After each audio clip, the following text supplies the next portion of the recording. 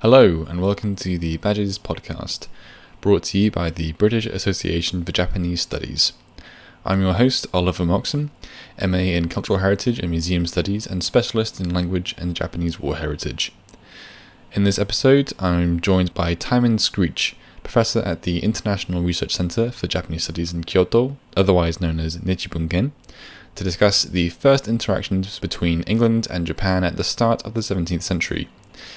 Tim shares with us the political factors which drove England to find trading partners halfway around the world, the challenges in winning the Shogun's ear, and the statements made in the gifts they brought, such as the title item of Tim's recent book, The Shogun's Silver Telescope. We hope you enjoy the show.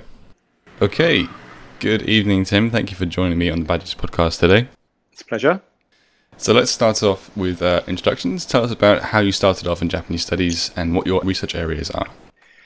Well, I started in Japanese studies a very long time ago. My BA was in Japanese, and of course, a lot of it was to do with language. But at that point, I began reading classical literature, in other words, anything before the mid-19th century, and I really got hooked on that. So I always knew I wanted to do early Japanese things. And then some of your older listeners who've been in London a long time or were in London in the past may remember the Royal Academy had an amazing exhibition called the Great Japan Exhibition. And I think it was in 1982. And I saw that as an undergraduate student. And then I realized it was Japanese early modern art that I wanted to do. And those days, such a subject wasn't taught anywhere in the UK. In fact, it wasn't really taught anywhere in Europe. And so I went and did my PhD in the States. And I was extraordinarily lucky that just as I finished my PhD in 1991, SOAS created a post in Japanese art, and I grabbed it, and I was there for exactly 30 years until last summer when I left. But that hasn't quite answered your question about how I got into it. There's two reasons, I suppose. One is that my father had been in the occupation army of Japan, and of the generation a little bit older than me, many very distinguished Japanese studies people had themselves been in the occupation, mostly US people, but some British and some Australian. I was too young by a long chalk to have done it, but my father did it, and he came back with many stories of Japan, and he learnt pretty good spoken Japanese at the time, never took it further. But as a child, I heard about Japan. And the sort of second strand of that was that when I was beginning my studies so long ago in the early 1980s, it was the moment when suddenly Japan was entering everyone's consciousness. We were all buying Japanese stuff, talking about Japanese businesses. They were buying things. There was a kind of fear almost about Japanese economic prowess. But of course, there were hardly any people in the West, and certainly very few in Britain, that spoke or read Japanese. So people said to me, go for it, do it. You'll have a fantastic career at the end of it. You'll do whatever you want. And in fact, all my contemporaries, who were not numerous, but all of them went into various kinds of financial work and did exceedingly well. And I stayed in academia and had a rather different sort of life. Wow, what a fascinating beginning.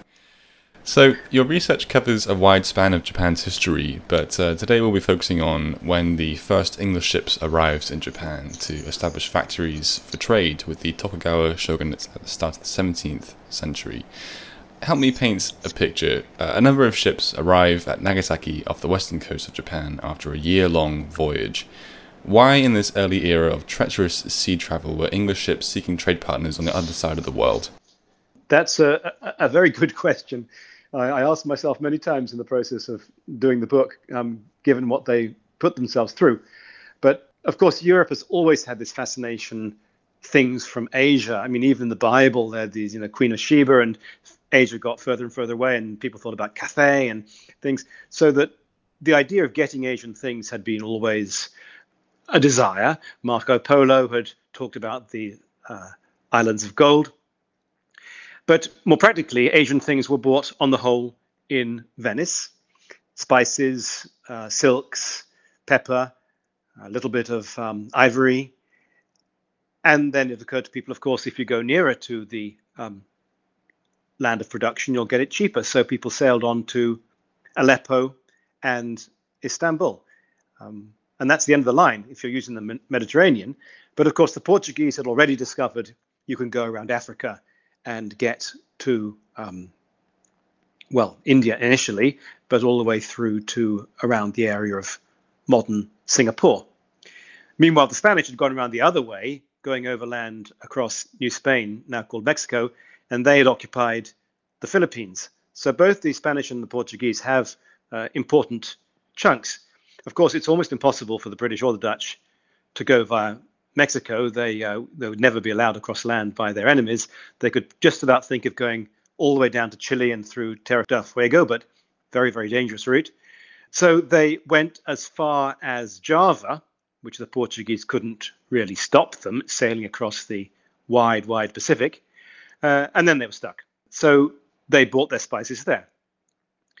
But it was a Dutch traveller who'd worked with the Portuguese who alerted both his fellow countrymen and the English that you could get beyond Java through to the China Seas. Because if you look at a map, you'll see the obvious way through is to go down the long straits of Malacca past Singapore. That's what the Portuguese had done, and the Portuguese had already got on to Japan. But of course, the Portuguese would not let the English or the Dutch through, so they were stuck. But the Dutch, thanks to this Dutchman who'd worked with the Portuguese, who knew their secrets, was that there was one other little sliver of a strait through from the Indian Ocean to the China Seas. And the English and the Dutch bolted down there, made friends with the local sultan, and got themselves access to that second only route. And it's incredible if you think about it that all the trade between Asia and Europe, and even to this day, this is why the Chinese are going with their road and Belt and Road project to find a way to get through from the China Seas to the Indian Ocean and the Pacific without going through these tiny little straits of Malacca, or the English and the Dutch one called the Straits of Sunda between Java and Sumatra. So it's a long story. I'm sorry, it took them many years to figure this out, but eventually the Dutch and the English are ensconced there. They have decent trading relations. They can buy all the spices they want without going for the Portuguese on Java. But then they say, well, let's go through the straits and let's go on. And it wasn't until 1611 that the English sent the first ship with the intention, they don't know it'll make it, but with the intention of going through to the Spice Islands, which a couple of ships had already done, buying pepper and buying nutmeg and mace, but then going all the way on up to Japan. It meant skirting the Philippines, which belonged to Spain, but by that point there was peace. So long as the English didn't attempt to land on the so-called Spanish property, then they would be allowed through. And the first English ship, just one, finally arrives in 1613. Dutch were already there. Only a couple of ships had ever made it, but there were a couple of Dutch had got there. And of course, the Portuguese were there in some numbers, not so many Spanish for kind of internal Iberian reasons we probably haven't got time to go into today. But the Spanish on the whole didn't involve themselves too much with Japan at this point. They had, after all, the Philippines and Mexico. And as you said, the English went to Nagasaki. It's the obvious port. Again, if you look at a map, sailing up from Southeast Asia, Nagasaki is where you would hit. But a ship sailed out from Nagasaki port to greet the English arrival. And they said, you do realize that this city is under the control of the Roman Catholic Church, and we don't want people like you here. So the English sailed on, and they found a rather northern port further on, not very much further on, where the Dutch had also set up already because they couldn't use Nagasaki either. And then the English and the Dutch both have these so-called factories, meaning trading stations in Japan from 1609 in the Dutch case and 1613 in the English case. I see. And it's important to note, I think, the Catholic-Protestant divide is that's a huge reason why England is seeking partners so far from Europe at the time, isn't it? Yes, by the time King James I, 1605, there's the Treaty of London between the English and the Spanish, who of course have had the Spanish Armada and so much bloodshed. It allows the English to trade to places which the Spanish and the Portuguese do not themselves already claim. And they claimed the Philippines, and they claimed Mexico, and they'd claimed Malacca, but they'd never had the temerity to claim Japan. So the English and the Dutch are, as it were, entitled to trade with Japan. And although the Spanish and the Portuguese, especially the Portuguese, don't appreciate the English arrival, they know that legally they can't stop them. Of course, both sides badmouth each other, try to get the shogun to think the other people are pirates and brigands and untrustworthy. But all three nations, and when the Spanish get involved, all four nations remain trading in Japan for a certain period in the second, third decades of the 17th century. Thank you for that summary. Now, our representatives of the East India Company are ashore in Japan. How do they begin in establishing contact with the shogun, and what exactly do they expect to get from him? Well, what everyone wanted from Japan was one product, and that was silver. Of course, Japan has no silver left, and it's funny to think all the way back. Japan's silver was completely depleted because everyone went there trying to get it. But the two parts of the world that have really yielded large quantities of silver have been the Spanish possessions in, well, think of the name Argentina, land of silver. The mines were not all in modern-day Argentina, but that produced a lot of silver, which, of course, the Spanish had. And the people who can't get it easily from the Spanish want to get it somewhere else, and that somewhere else pretty much has to be Japan. As long as the English and the Spanish were at war, the likes of Francis Drake went off and attacked what they call plate ships, right? Ships bringing plata, bringing silver from the new Spanish colonies of Latin America back to England, but after back to Spain. But after peace, they can't do that. So this is why it's just in the beginning of the 17th century, after the peace, that the English can't blag Spanish silver anymore. They have to go and buy some. So that's what they go for. But of course, they have to buy it with something. They're not intending in any way to attack and steal from the Japanese. They do that in other places, but the Japanese have a reputation, rightly, for being very strong. They'll have to trade. So what they will do is trade England's one and only internationally recognized consumer product of the period, which was woolen cloth. And still, of course, the English dress in wool and tweed jackets, and even in the past, trousers and socks, everything was wool. So the English have a very high reputation in many parts of the world already for their wool. And indeed, the Dutch have been bringing in, the Spanish, the Portuguese have been bringing English wool to sell to the Japanese already. Lots of English wool is, for example, the Iranian army was dressed in English wool. It wasn't an absurd idea to take the wool in itself. And they also hear that Japan has no sheep, which is true. So Japan can't produce its own wool. And Japan has cold winters. And I'm shivering here in Kyoto at present in a cold Japanese winter. So it seems like it's going to be a very good thing. Send the Japanese wool and buy it with silver. And then much of the silver can be brought back to England for all the purposes it's needed for. But also some of that silver can be used to buy spices in Southeast Asia, where the suppliers have been accustomed to selling for silver because they've been doing that with the Portuguese. So it all seems like a really clever and brilliant idea. But it's premised on two ideas, both of which unfortunately turn out to be incorrect. We're talking about wooden ships, and inevitably they leak. And it's a very long and in some parts a very sultry voyage. And taking wool is going to be very difficult. Essentially, it'll go musty or rot along the way, which makes it unsaleable. So the English are aware that it's not going to be easy to do this, but they have a hope, which is that you should be able to sail over the north coast of Russia.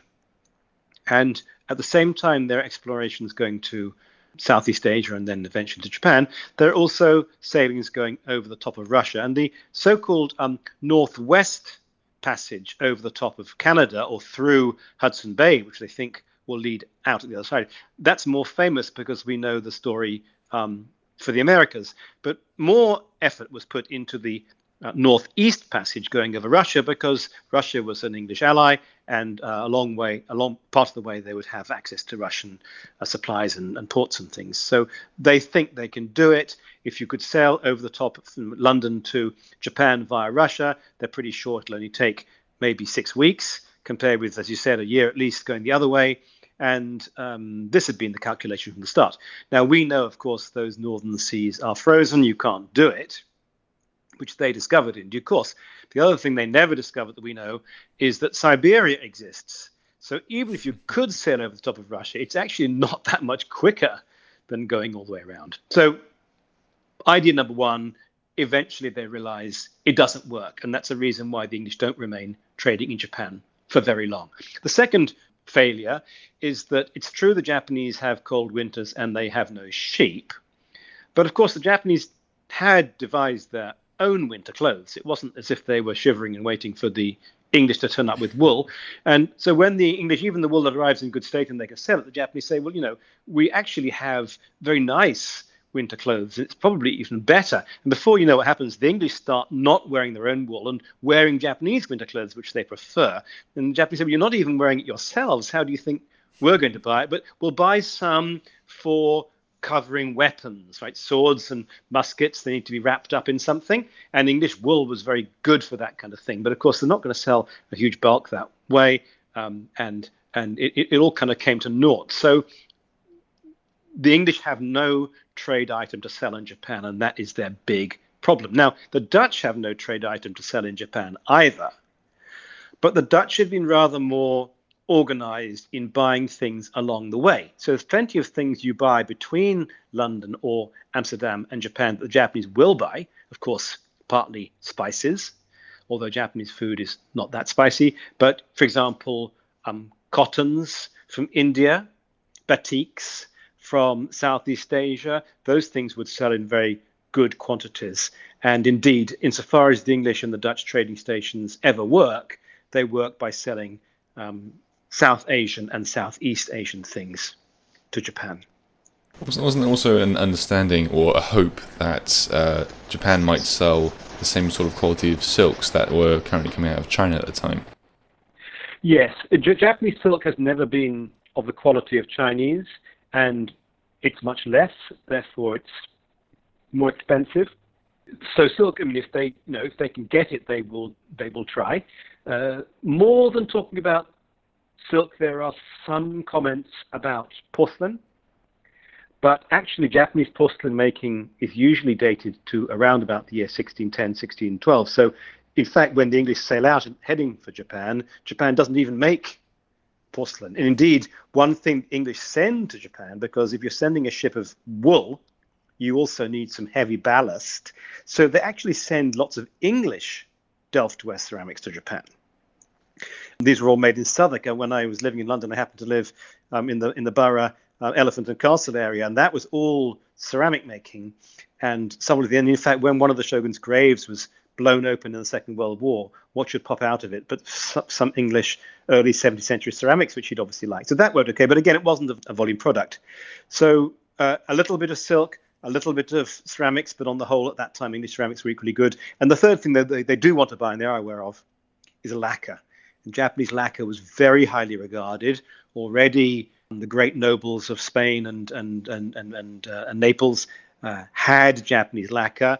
The problem with lacquer is that it's a luxury product in Japan too. So you can sell it for a lot of money, but you have to also buy it for a lot of money. The markup is not that good.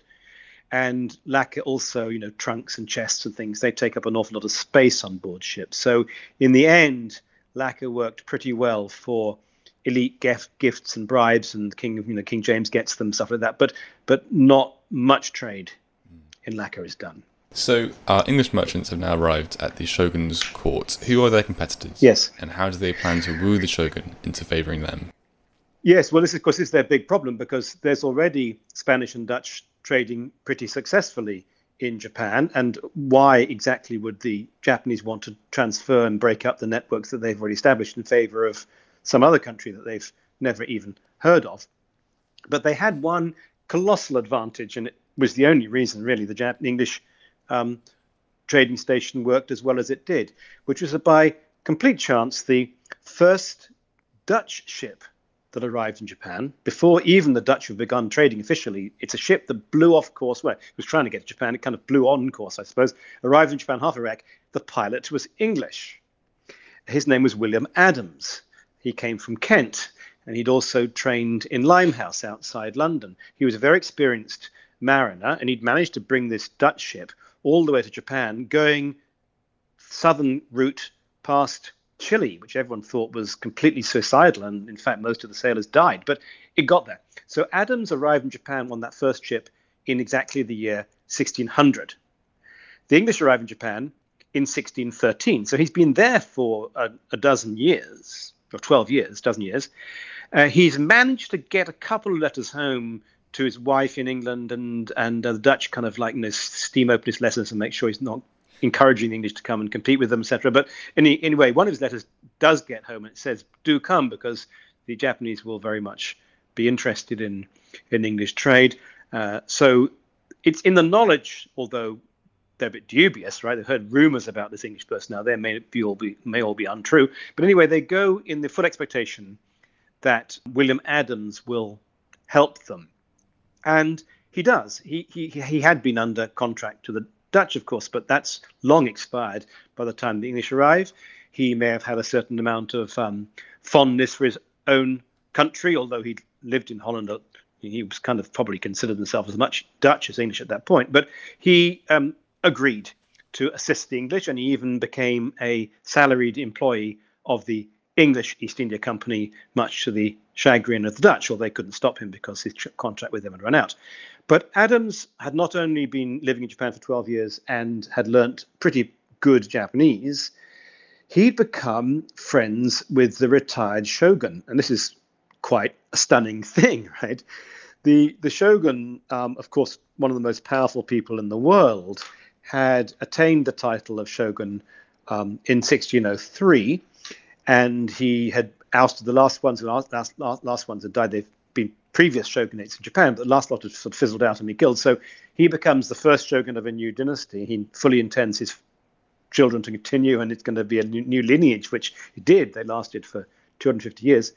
But while he's setting up and he's unsure about things, this strange ship with William Adams as pilot comes in from Holland, and the Jesuits say, the Portuguese priests all say, the English, they're pirates, they're bullies, they're heretics, don't trust them. But the shogun listens to Adams and appears to be very impressed with what he hears, and takes Adams on as a kind of advisor. And it may be partly Adams had extraordinary skills and credibility, but also he was neither Dutch nor Portuguese, and that probably made the shogun consider him to be somebody of independent opinion about things. So he could be trusted as not following some party line. So it's William Adams who takes the English from the port where they've arrived, quite distant, up to at this point, retired shogun's mansion, his retirement castle, and they meet and they have permission to trade, but he's retired. So he says, "You must go on to my son, who's now ruling as the de jure shogun, who lives in a city called Edo, which is modern-day Tokyo." And so the English go on there and do their greetings and give presents, etc. And so both the shogun, who's a bit of under his father's thumb, and the powerful father have endorsed English trade. The permission to trade is taken back to England, and it arrives safely at the end of 1614, so 3 years after the ship left, and that begins the English trade with Japan. When I was a history undergraduate, I had the pleasure of reading the diaries of John Sarris, who's the captain of the first English ships sent by the East India Company to Japan, and who was tasked with meeting with William Adams and taking advantage of this relationship. And I was quite amused by how skeptical and wary they were of him, because they thought that he had gone native, as it were, that he was wearing their clothes, he was speaking their language, and they were questioning whether he was now on the Japanese side and whether he could be trusted as an Englishman. Could you flesh that image out for us a bit more? Yes, I mean, and so Sarris, as you correctly say, was the commander, really, right? I mean, there's obviously the ship's master who knows about sailing, but Sarris was in charge of the whole venture. He'd already lived in the English trading station on Java for many years, and so he knew a bit about Asia. He would have certainly met Japanese people when he was on Java, but of course he knew nothing about Japan whatsoever, so he was very reliant on Adams, and that you can imagine as the interhuman relationships were going to be very problematic, because Cyrus is in charge. He has a commission from the East India Company operating in the name of the king. He's a pretty important person, but he's entirely dependent on this man from Kent who just happens to have turned up there. And of course, they rapidly become rather suspicious of each other. Cyrus has gone down in history as, cantankerous, and Adams is a kind of hero, but it may not be as easy as that.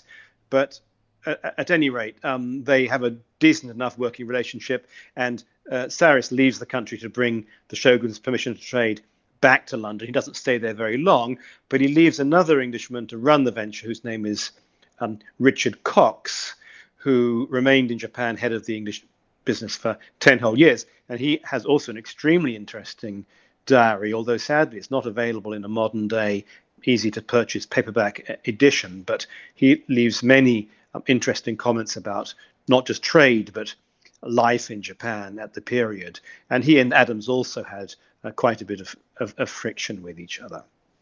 But it was thanks to Adams that anything really happened at all. So speaking of life in Japan at this time, after being granted the right to trade, a factory was established on the island of Hirado, north of Nagasaki, where a number of representatives are permanently based for about 10 years. What kind of life did these merchants live so far from home? We have a lot of letters. The only person that left a decent diary was Richard Cox. And unfortunately, his diary is lost for the first several years of the time that he was there. But Cox was a very intelligent person. He was a trained wool merchant. He'd lived in France for a long period when he'd done that. And every now and again, he jots down in his diary what he was reading. And he was reading, the serious intellectual books of the period. He couldn't get them that easily in Japan. I suppose he brought them with him. So Cox was a person of an active mind, and that's very visible in the way that he records things. He went to temples. He leaves long descriptions of Japanese temples, which in many cases the temple today is gone. It's the only description of it that we even have. Japanese people, for them it was normal. They didn't write down what they saw. Right? He writes about food. He said he was competent to write letters in Japanese by the time he was, he'd been there a few years. But their trading station in Hirado, as you say, right down by the port, is quite far away. But every time a new ship arrived, it wasn't that frequent, maybe one a year, then the commander of the ship would go and pay respects to the shogun and his father. So that would be like a long trip across the country. It would take them, at least a month to get there and to come back. So the people that were on that trip would have quite an exciting experience. Cox himself, not being a commander, didn't get to do it very often, but he did a couple of times go through Kyoto. He left interesting comments about the life and architecture of Kyoto. But one thing that they did get permission for from the ex-shogun was not just to trade down there on the port, that's going to be their base, but they're allowed to open substations in other Japanese cities. So Edo, modern-day Tokyo, Osaka, still called Osaka, and Miyako, now called Kyoto. These three, and in fact one other important port near Osaka, there were 4 English sub-trading stations. And the people who lived in those, of course, were living in 4 of the most exciting cities in the world at the time. None of them kept diaries, which is very frustrating, but they did send each other letters. So we have information, they got to having Japanese-style baths, they ate Japanese food. They, of course, almost all had Japanese common-law wives or, girlfriends, whatever one wants to call them. Some of them expressed interest in Japanese literature. I mean, they couldn't read much, but for example, Cox collected Japanese books and pictures, brought some home with him when he eventually left, or he died at sea, sadly. So these are merchants. Of course, they weren't going into this because they were interested in Japanese studies, but they were alert to the differences of the culture that they were visiting. And, after all, as young men, they decided to go out and see the world. And that's what they ended up being able to do. I suspect that life in Japan was much, much preferable to some of the other trading stations. It was fairly disease-free. The climate is sometimes cold, sometimes hot, but it's not like trying to live your life in, around the Singapore area, which is very, very hard without air conditioning. So they had a pretty good time of it, I think. Of all the ones who went through life in the English trading station in Japan, only two of them ever decided to relocate back permanently to England. So that might tell you that they kind of enjoyed where they were. And some of them died, of course, but all the others decided to stay in Asia and not go home again. See, yeah, I've definitely read some quite harrowing reports of factories in Java with constant fear of arson and thievery, which that's right. I mean, yeah, of course. There was a strong religious issue that these were all Muslim states, although they weren't, of course, remotely so serious-minded in their Muslimism as some countries are today. So, in other words, they drank alcohol and they made pictures and stuff. But still, yeah, of course, there was a religious distinction, and those parts of the world were extremely dangerous for people who weren't immune to them through birth and hereditary. So they call it the flux. It's a disease they don't know how to explain. It probably was a whole range of tropical diseases linked to dysentery and dehydration and things, and many people died. Europeans died if they spent a long time on Java. Yes. Yeah, there's also the rule of law. I think it was quite unusual, and I think they were quite relieved that the samurai ruled with quite a harsh hand that seemed to keep a fearful peace, as it were, which wasn't seen in other factories. That's very likely. That the Japan had atrocious civil wars through the entire 16th century, and it hadn't been helped by the fact the Portuguese turned up and started selling guns to people. But this first shogun had effectively brought peace, and of course you bring peace with the sword, right? So he'd introduced a very forceful regime that had brought peace, and on the whole, people at that time were so grateful that stability had come back, they tolerated a fairly oppressive government entity. As the decades and even centuries wore on, people became less willing to accept that, and you get much more in the way of peasant uprisings and objections to samurai rule. But in the early 17th century, the Japanese population as a whole is just overwhelmingly grateful that peace has come. So indeed, rule of law is back. The peasantry has been disarmed. One of the things the shoguns did is divide off those who have the right to carry arms from those who don't, and the ones who did have the right to carry arms. We use this word samurai, which is actually not a word they used at the time. But so all the stories we hear about the samurai, they are really the ones who are in charge of maintaining peace, right? They didn't go around cutting people's heads off because civil war has ended finally. Of course, what the rule of law might have meant to somebody from Elizabethan and Jacobean England is rather different from us today, right? There was lords going around abusing everyone and stuff. So it was probably Japan was better regulated and on a secure legal footing, likely than England was at the time. So ultimately, the East India Company closed their factory in 1623, a relatively short-lived tenure for Yes. East India Company outpost. What were the reasons behind this closure, and what did it mean for merchants who had started families with Japanese locals? So the East India Company had been sort of deciding to pull out for a few years beforehand, and Richard Cox, running the business, had received a few letters already saying, I think you should come home. Things aren't going very well. Trade with in the spices is absolutely great, but it's a really long way to go from Java up to Japan, and just for the sake of trying to sell some wool, which the Japanese don't really want, and it turns out that buying Japanese silver was not that different from buying it from the Spanish, who we're at peace with now, and just go and buy it in Seville. It's much easier, right? So the whole thing is, it's kind of like, someone suddenly says, like, what's the point? And it makes me think a little bit about, sometimes I say students, in the days when jet flights were just beginning, and every nation in the world felt it had to have a national flag carrier as a kind of status symbol. And for a little while, the big countries all want to have an East India Company. But after a while, you say, like, why are we doing this? Well, we can buy what we want in Istanbul or in Venice or even in Amsterdam. And the few things we want, spices, we can buy those ourselves in Java. And so they just say, like, enough already. They also realize you can't get over the top of Russia. Also, there's a change of control in Japan, which is the old shogun who had welcomed the English, who'd gone into retirement, died. And his son, who finally gets out from under his father's thumb, has a much more He's not so interested in international diplomacy, not just the English. He cuts off connections with Spain and Portugal as well. And the third factor, I suppose, or this kicks in rather later on, is the English Civil War makes it difficult for raising of capital. And then at the end of the English Civil War, there is the return of the monarchy, and the King of England marries the Princess of Portugal, right, Catherine of Braganza.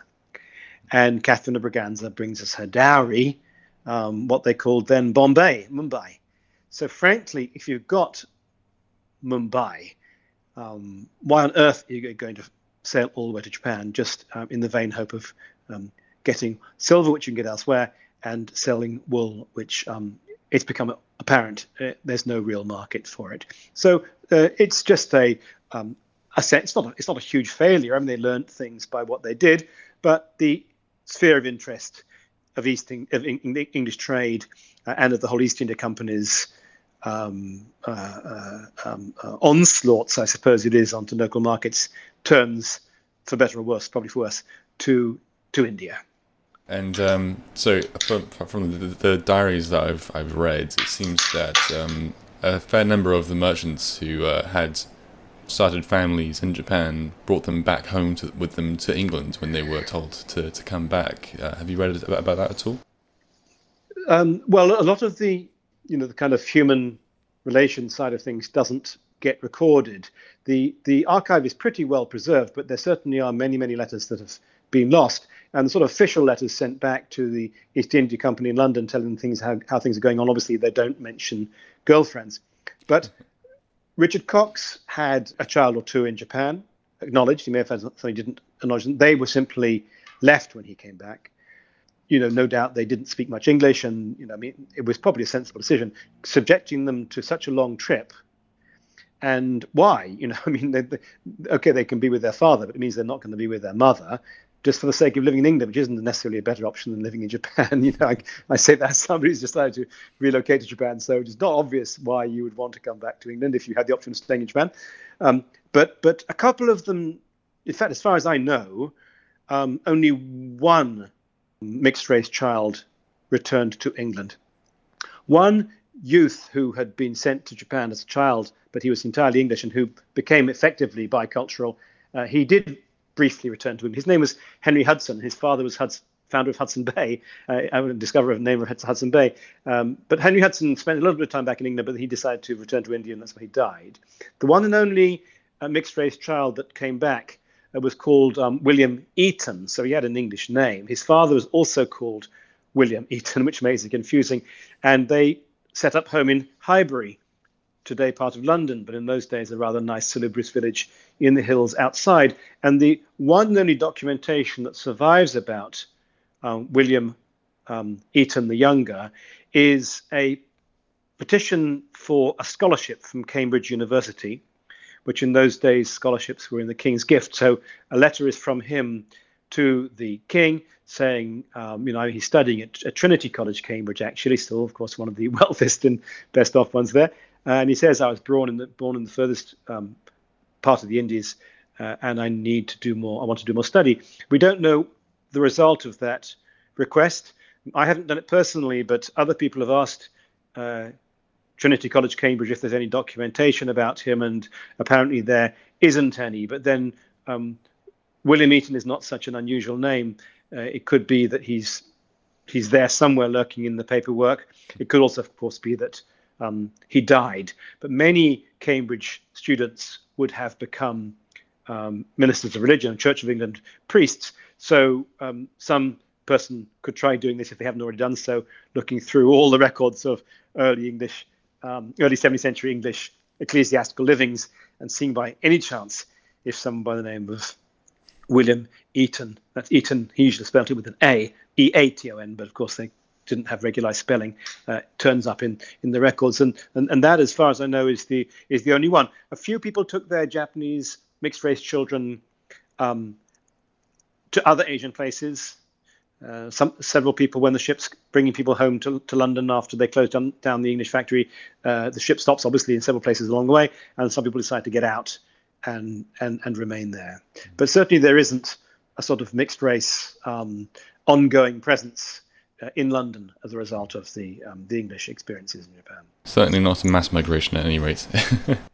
Not at all a mass migration. No, a few Japanese came over as sailors.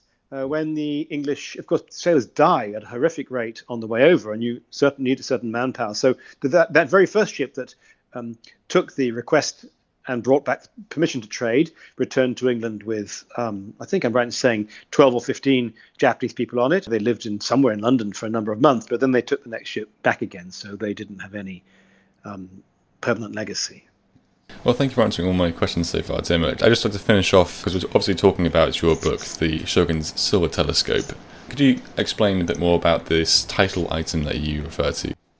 Well, I was hoping you were going to ask me about that, and I didn't want to be too pushy about my book. But when the English go out and they need to, they know that there's going to be a ruler in Japan somewhere. They know there's this person called William Adams who hopefully can introduce them. They have high hopes for what their trade can be, and they need to take a special present.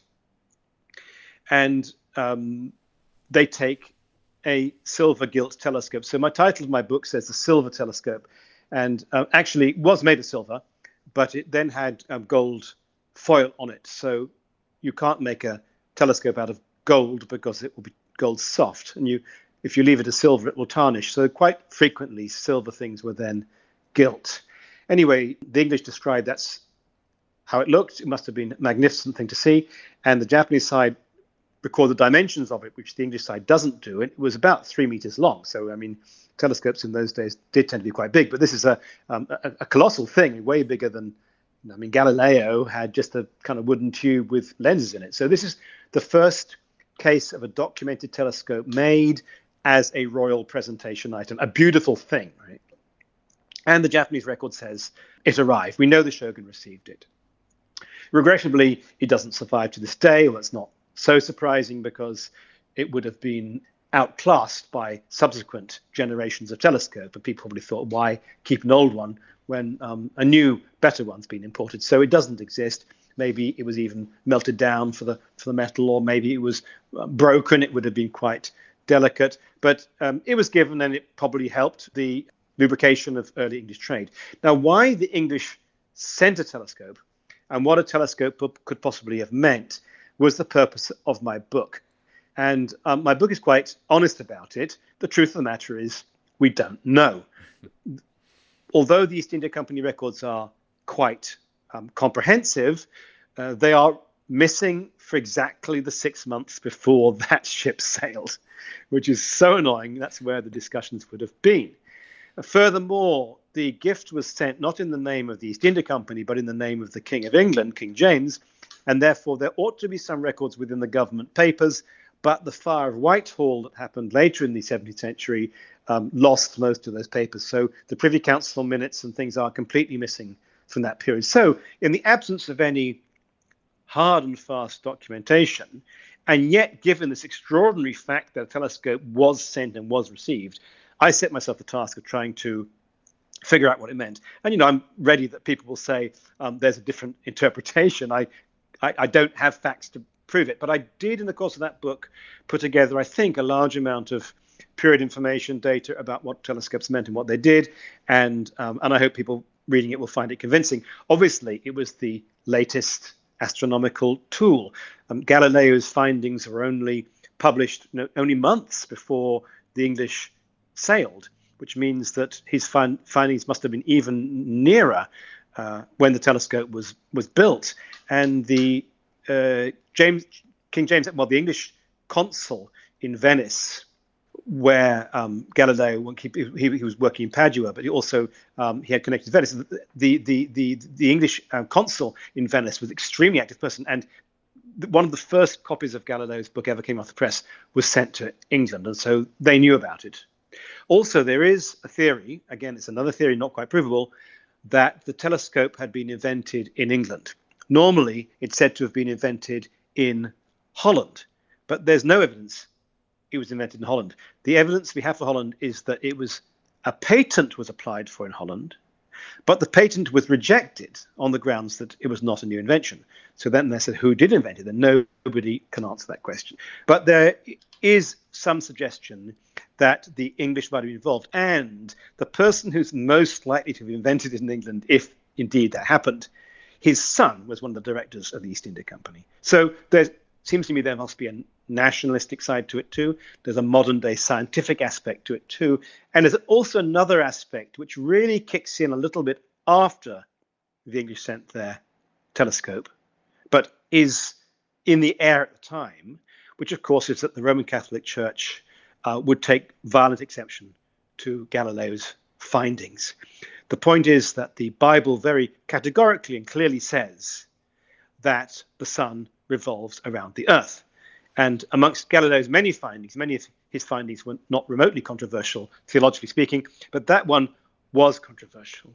And so the church would eventually refuse Galileo's teachings, and therefore a telescope in Japan sent by a Protestant country would be another way to kind of goad the Portuguese, whose priests had been in Japan for half a century. I mean, the missions to Japan are opened in the 1550s, right? So that the Portuguese have been there for 40 years. There are probably tens of thousands of Japanese Christians, and all of course who would be supporting the Spanish cause. And the English, with this telescope, can begin to propose something different. That's what my book says. I hope very much that some of your readers want to follow the argument in more detail in the published version.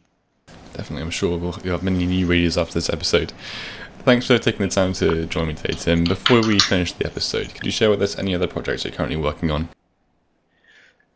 Well, I'm now doing something a little different, which is that first shogun who welcomed the English. I told you he died, his son took over. He died in 1616, and in fact, interesting enough, he died about 10 days after Shakespeare, by chance, obviously, but he was deified. And so my current project is on the theological and theological background to why he was deified and what that means, but also the shrine in which he was deified survives, although somewhat rebuilt. So it's also got a strong architectural historical and art historical angle, and my original background is in art history, so I'm very keen to have a large visual dimension to that project, and all going well, and I'm crossing my fingers and tapping the wooden desk as I say this, there may be a book to appeal to your listeners in maybe a year or two from now. Excellent. So much to look forward to then. Thank you, Tim. It's been a real pleasure. Thank you.